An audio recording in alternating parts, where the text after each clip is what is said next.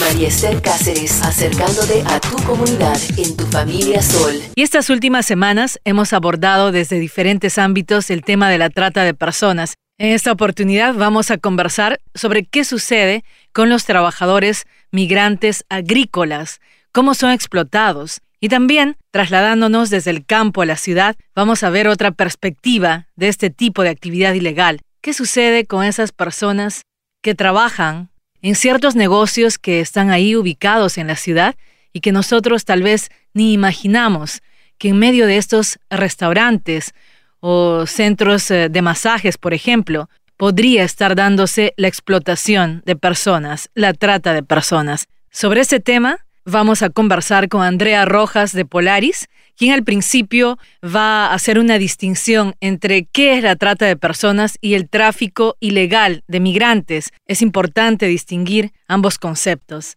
Le damos ya la bienvenida a Andrea Rojas de Polaris. Muy buenos días. Muy buenos días, María. Un gusto estar aquí con todos ustedes. Polaris es una organización sin fin de lucro de la sociedad civil. Es pionera en la utilización de datos y tecnología aplicadas a la lucha para erradicar la trata de personas. Polaris durante casi 20 años ha ayudado a miles de víctimas y sobrevivientes a través de la operación de la Línea Nacional contra la Trata de Personas en los Estados Unidos, la National Human Trafficking Hotline, y ha creado una base enorme de datos sobre este crimen que nos ayuda a entender cómo realmente operan los tratantes, cuáles son las situaciones que hacen a ciertas personas caer en situaciones de trata, en qué industrias lo vemos. ¿Cómo se define la trata de personas? Se tiende a confundir con un término, especialmente en español, en castellano se confunde mucho y nos preguntan muy frecuentemente cuál es la diferencia entre la trata de personas y el tráfico de inmigrantes. Son dos crímenes distintos. La trata de personas es un crimen federal contra los derechos de las personas. Estamos hablando de la privación de libertad a través de la fuerza, el fraude o la coerción para obligar a otra persona a tener relaciones sexuales a cambio de dinero o algo de valor o para realizar trabajo y servicio. En cambio, en el crimen del tráfico ilícito de migrantes estamos hablando de un crimen contra la frontera y las reglas que regulan cómo se hace el cruce de frontera entre distintos países. Estamos hablando de el tráfico ilícito de migrantes requiere ese movimiento, la parte del transporte es intrínseco a este crimen. Y estamos hablando que inicialmente puede haber un consentimiento. O sea, yo como migrante puedo eventualmente acceder a que me pasen, se ejecute el tráfico ilícito migrante por el interés, la presión que tengo de salir de un determinado lugar y pasar a otro. En cambio, en la trata de personas no hay este consentimiento. O si inicialmente lo hubo, queda viciado por la utilización de estos elementos, como te digo, que son claves en la identificación del crimen, que es la fuerza, el fraude y la coerción. ¿Y por qué te digo enfáticamente? Porque los tres juegan un rol en la privación de la libertad de la persona. Normalmente nosotros tendemos a pensar que solo es la fuerza y son las cadenas que me privan físicamente de salir de una situación de trata. Hablamos de fraude y coerción que son igualmente o incluso más potentes que la utilización de la fuerza. Cuando, por ejemplo, yo estoy siendo amenazada, yo o mi familia de algo malo va a pasar o que nos van a matar o que estoy siendo forzada por una situación de deuda previa que tengo y tampoco puedo salir de esta situación. Si esa coerción, esa situación de fraude, esas amenazas están siendo utilizadas contra mí para evitar que yo salga de la situación de trata sexual o laboral, estamos hablando de una situación de trata de personas. ¿Por qué ciertos grupos de personas corren mayor riesgo de ser usadas como parte de esta práctica ilegal de la trata de personas? La esencia de la trata es este beneficio de la explotación de una persona por parte de otra para obtener una ganancia económica. Y entonces lamentablemente la vemos mucho en comunidades que pueden ser vulnerables por distintos motivos a caer en esa vulnerabilidad. Porque hay un desequilibrio de poder, porque hay unas fallas estructurales en los sistemas que tienen por objetivo protegernos, o porque hay una utilización de esas necesidades a través de una falsa promesa para llenar esos vacíos de esas necesidades básicas. Y entonces hemos hecho una clasificación en los Estados Unidos a través de los datos que tenemos de dónde vemos que ocurre mayormente. Y eso es muy importante, y que le llamamos tipología, pero básicamente las industrias donde vemos sucede la trata. Por lo tanto, hacer como una lupa que uno hace un zoom. Vale, te dije que puede haber trata sexual o laboral, pero ¿qué significa eso concretamente? Que, por ejemplo, alguien puede estar forzado a estar en una situación de trata sexual en negocios de masajes ilícitos, a través de servicios de acompañamiento, a través de la trata sexual en residencias o la trata sexual que ocurre en bares y cantinas ilícitas o a través de la fuerza o el fraude para vender pornografía. Y eso entonces nos acerca mucho más para decir, en mi comunidad, ¿dónde puedo yo estar viendo que esto está pasando?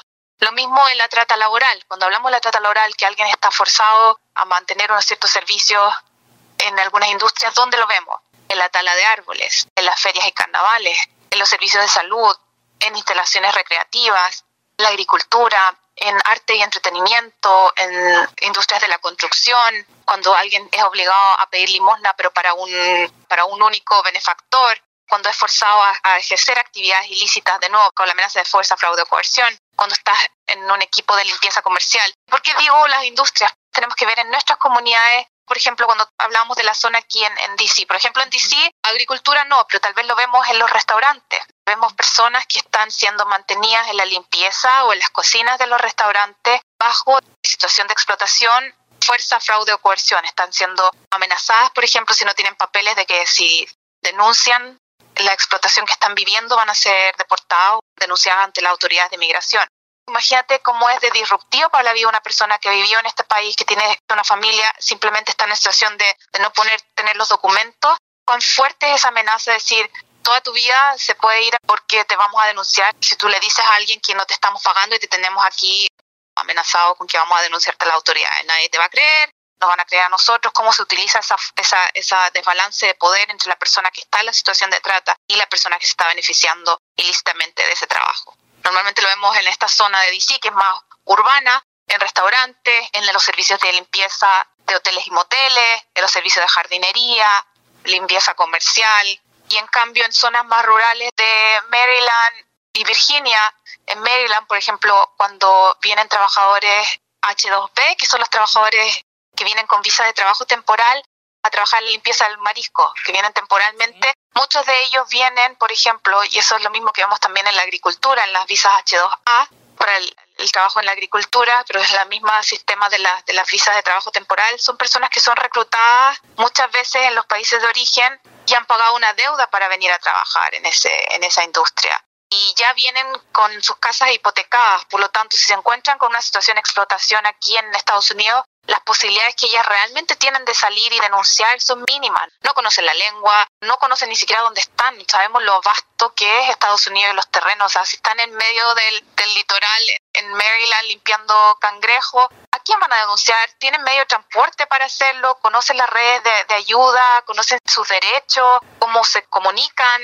¿Tienen señal telefónica? Que esto pasa muchísimo también en la agricultura. Son zonas muy rurales que ni siquiera hay señal de teléfono para pedir ayuda. Entonces, ¿cómo todos estos elementos se conjugan y son utilizados por las personas, los tratantes, para explotar?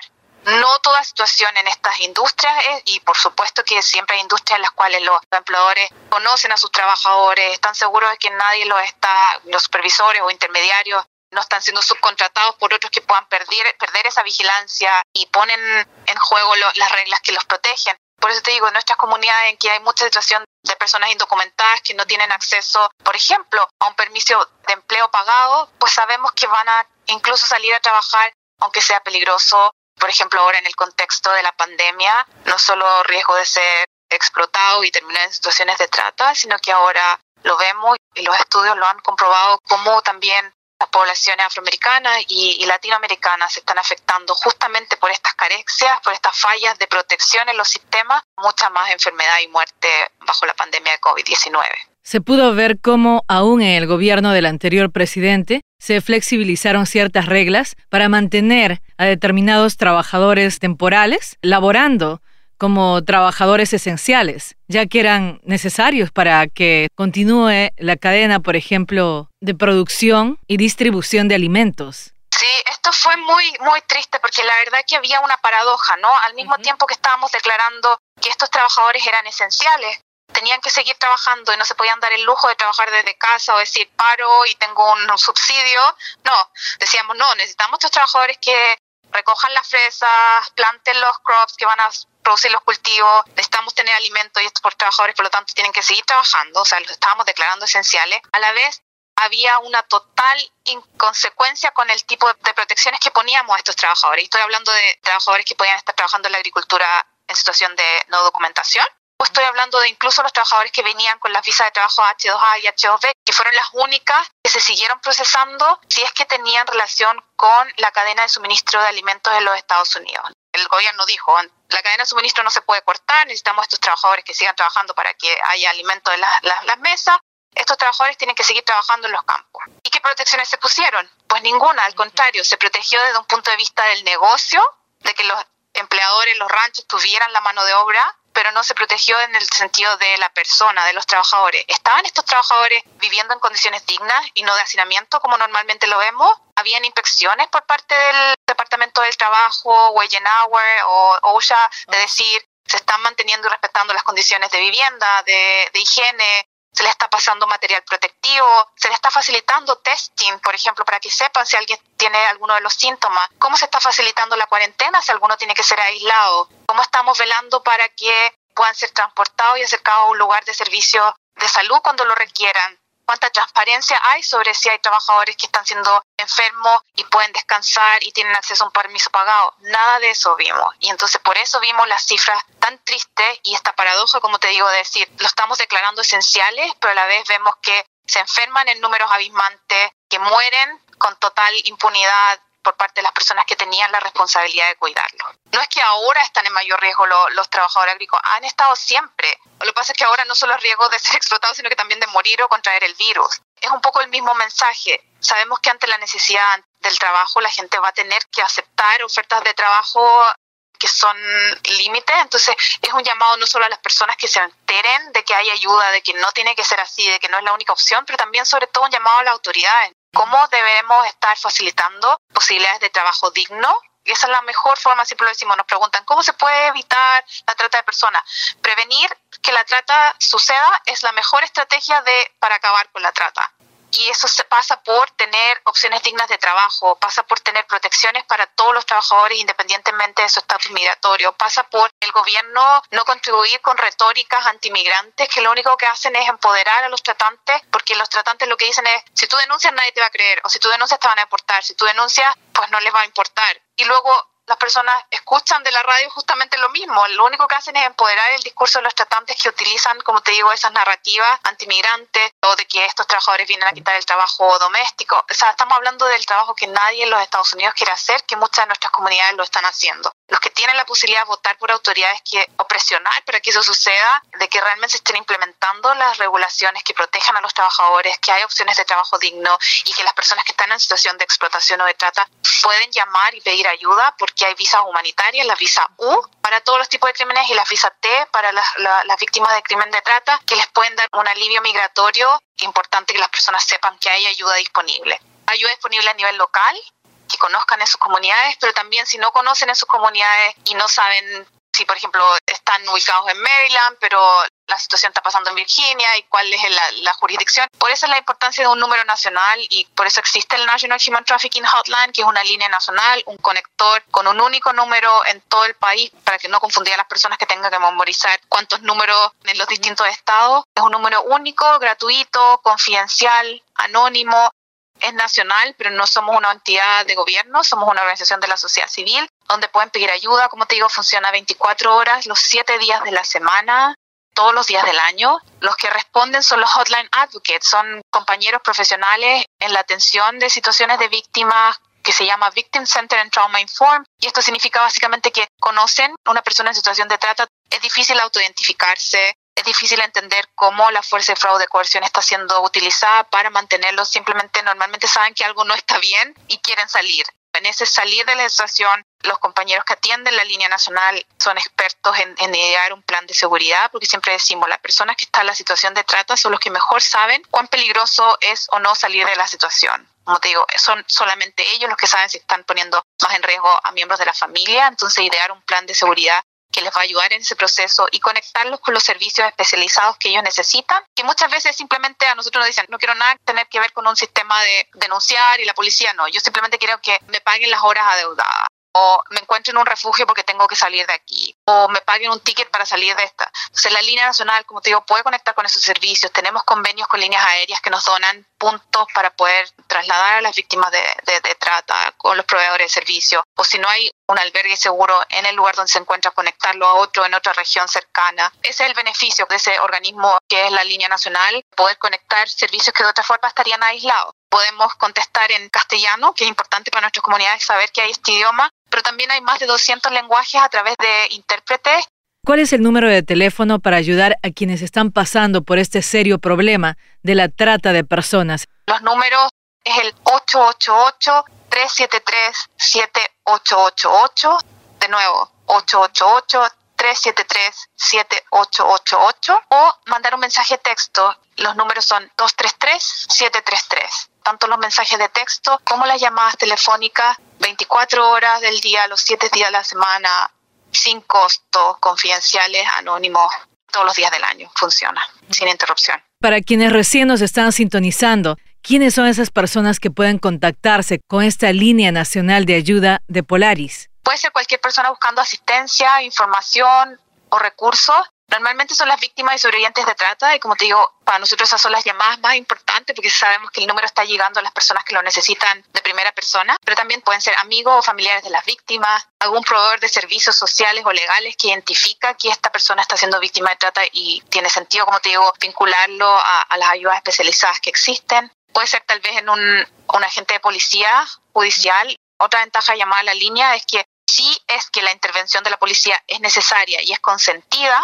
a los organismos de la policía que los vamos a contactar es gente que ha hecho training, formada en cómo intervenir en situaciones con sobrevivientes de trata de personas. No les va a preguntar la situación migratoria, no les va a pedir papeles, sino que se va a centrar en proteger y perseguir al tratante y no a la víctima. Pueden ser agentes de gobierno, por ejemplo, en alguna agencia de gobierno de identificación que capta que está pasando esto, profesionales de atención al público, algún miembro de la comunidad, educadores en los colegios o las universidades. Lo importante es que sean personas que sepan el contexto y tengan proximidad a la víctima, porque lo que no queremos hacer es poner a la víctima en una situación de mayor riesgo. Entonces, por eso siempre es importante entender el contexto y tener proximidad con la situación para entender si realmente la persona que tenemos sospechas puede ser una situación de fuerza, fraude, coerción, lo que la mantiene en la situación de trata. Importante dejar en claro que la situación de una persona indocumentada no impide que pueda buscar justicia, que pueda recurrir a los servicios de distintas organizaciones sin fines de lucro como Polaris. Por supuesto, nadie se puede aprovechar de tu situación